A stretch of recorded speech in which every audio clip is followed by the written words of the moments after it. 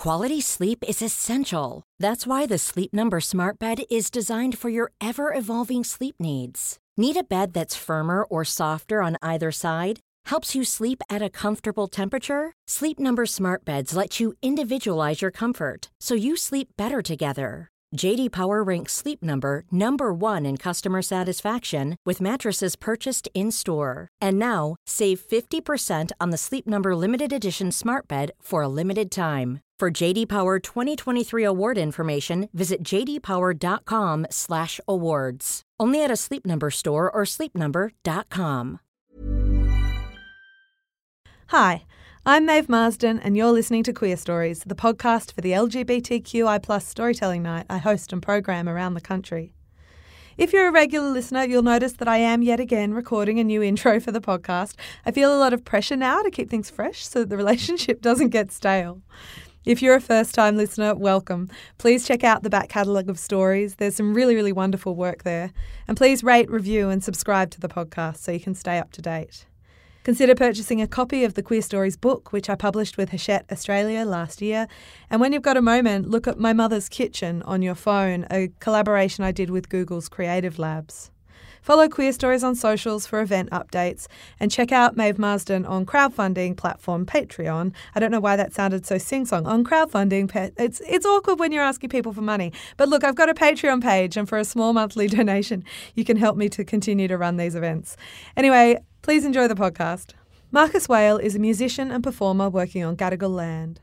As a performer, he is a member of duo Collarbones and trio BV, as well as work under his own name, releasing an album Inland Sea in June 2016. Primarily forming an electronic world around his singing, the songs across these projects play out dramas of desire and projection, whilst disfiguring forms of pop, club and contemporary classical music. Marcus performed this story in Sydney.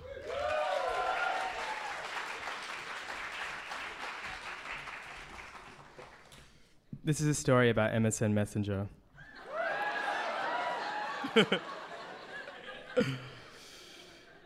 If there's one photo that definitively sums up the varying attentions of my youth, it's one my dad took of me in 2002 in the study of our family home.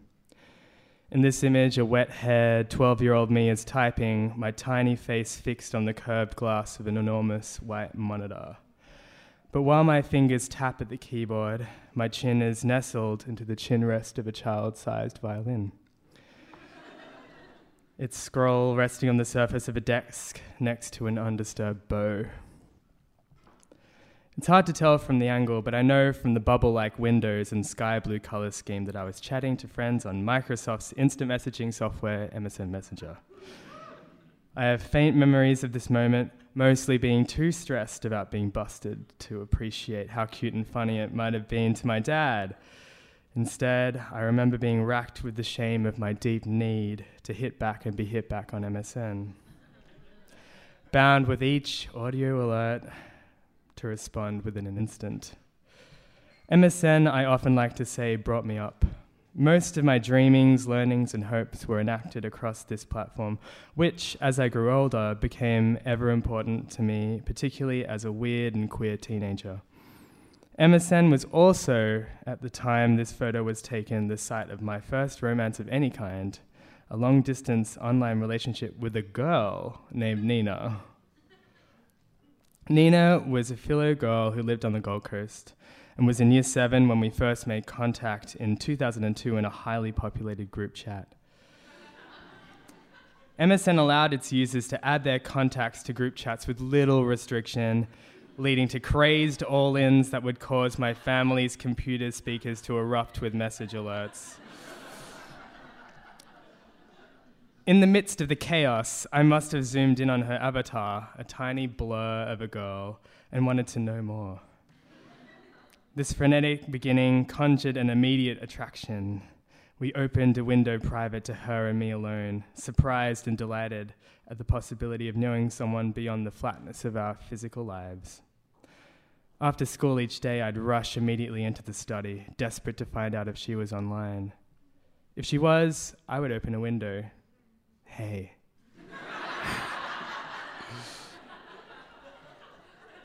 Hey, she'd respond.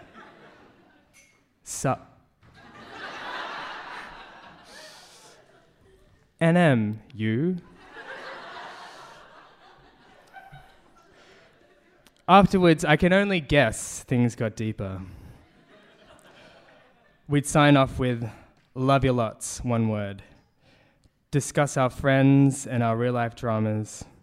I don't think I saw many other pictures of her. At that early point, it involved the scanning of physical, printed materials, but I also didn't care to see more. This textual power was all I needed, a kind of valve of intimate knowledge, disclosed and exchanged, 1,000 kilometers apart, a good, safe distance for a socially awkward preteen. Given hindsight, I can see that my lack of attraction to her made that distance desirable, allowing us to enjoy the pleasure of conversation and contact without the complication of physical presence. This was the way I could participate in the heterosexual courting ritual, so vastly conveyed, replicated, and transmitted through media and our peer groups. The internet allowed my participation to be immersed entirely in its imaginary and virtual form. Only by our fonts, which were pink, green, and black, and our text, honey sweet and lifted from teen TV, did we make contact. And yet we revealed more to each other than anyone else in our lives. For a future gay boy with no experience with girls whatsoever, the idea of a physical contact with Nina would have been highly confronting for me. I can't speak for Nina, but in one physical letter to me, she rightly described as a dickhead, a boy who coldly dumped her best friend for another girl in their group. Being able to conduct intimacy with a boy who existed entirely online might have felt safer than the boys that saw her each day in school. I had become a boyfriend computer game, whose physical world could never bleed into hers, whose actions could never literally touch her. Speaking of her letters, I keep thinking about her bubble-like handwriting in the letter she sent me for my 13th birthday that recently set my Instagram stories alight. Everything down to the language felt like it might easily have come from one of the girl-coded young adult novels I'd thumbed through in primary school. For my 13th birthday, she sent me, among other things, an entire page with I love you written repeatedly in purple on one side and I love Marcus written in pink on the other. But what of how I presented to her through the internet? How I presented myself to myself? Digital mediation in the aid of the textual form allowed me also to be partly erased from the imprint I made on Nina's life. The memory is hazy, but I'm sure, simultaneous with being Nina's online boyfriend, I was messing around with boys in choir and gone around my year 6 peer group telling everyone I was bi. I tell myself she must have known that I must have spilled to her these parts of myself, even as she recounted in a letter sent to my 12th birthday while she refused multiple offers for dates, dances, and kisses. As a boy-attracted boy, perhaps my intimacy with Nina allowed me to audition heterosexual romance, to feel wanted in ways that I could not be at that age. In this way, our chat window was a coagulation of our wishes, a translation of these real-world desires into a digital address that resembled them.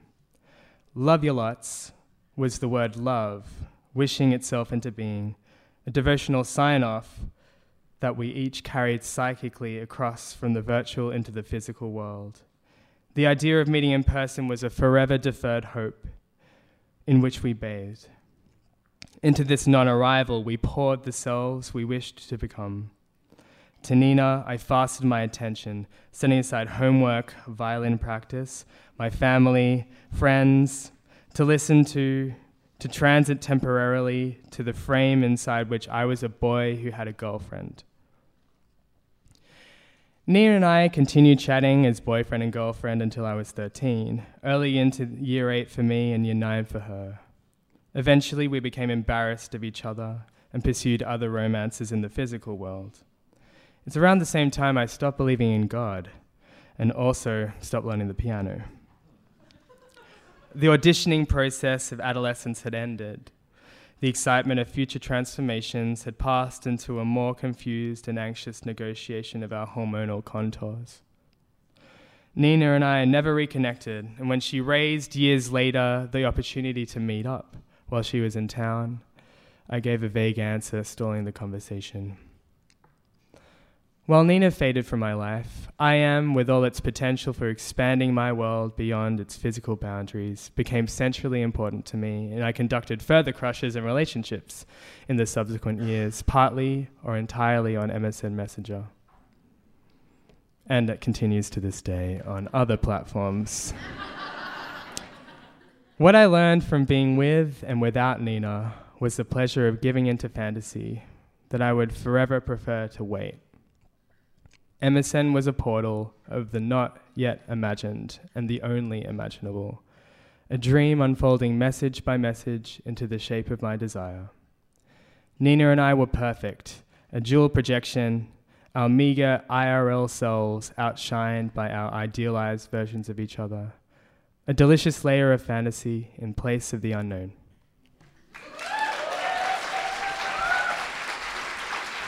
Thanks for listening. Please rate, review and subscribe to the podcast and consider signing up to my crowdfunding page on Patreon. Small monthly donations help me keep my business afloat as an independent producer and artist. And in exchange, you get discount tickets, giveaways, merch and that warm glow of supporting the arts.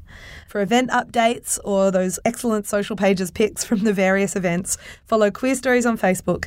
And for late night ramblings, follow me, Maeve Marsden, on Twitter and Instagram.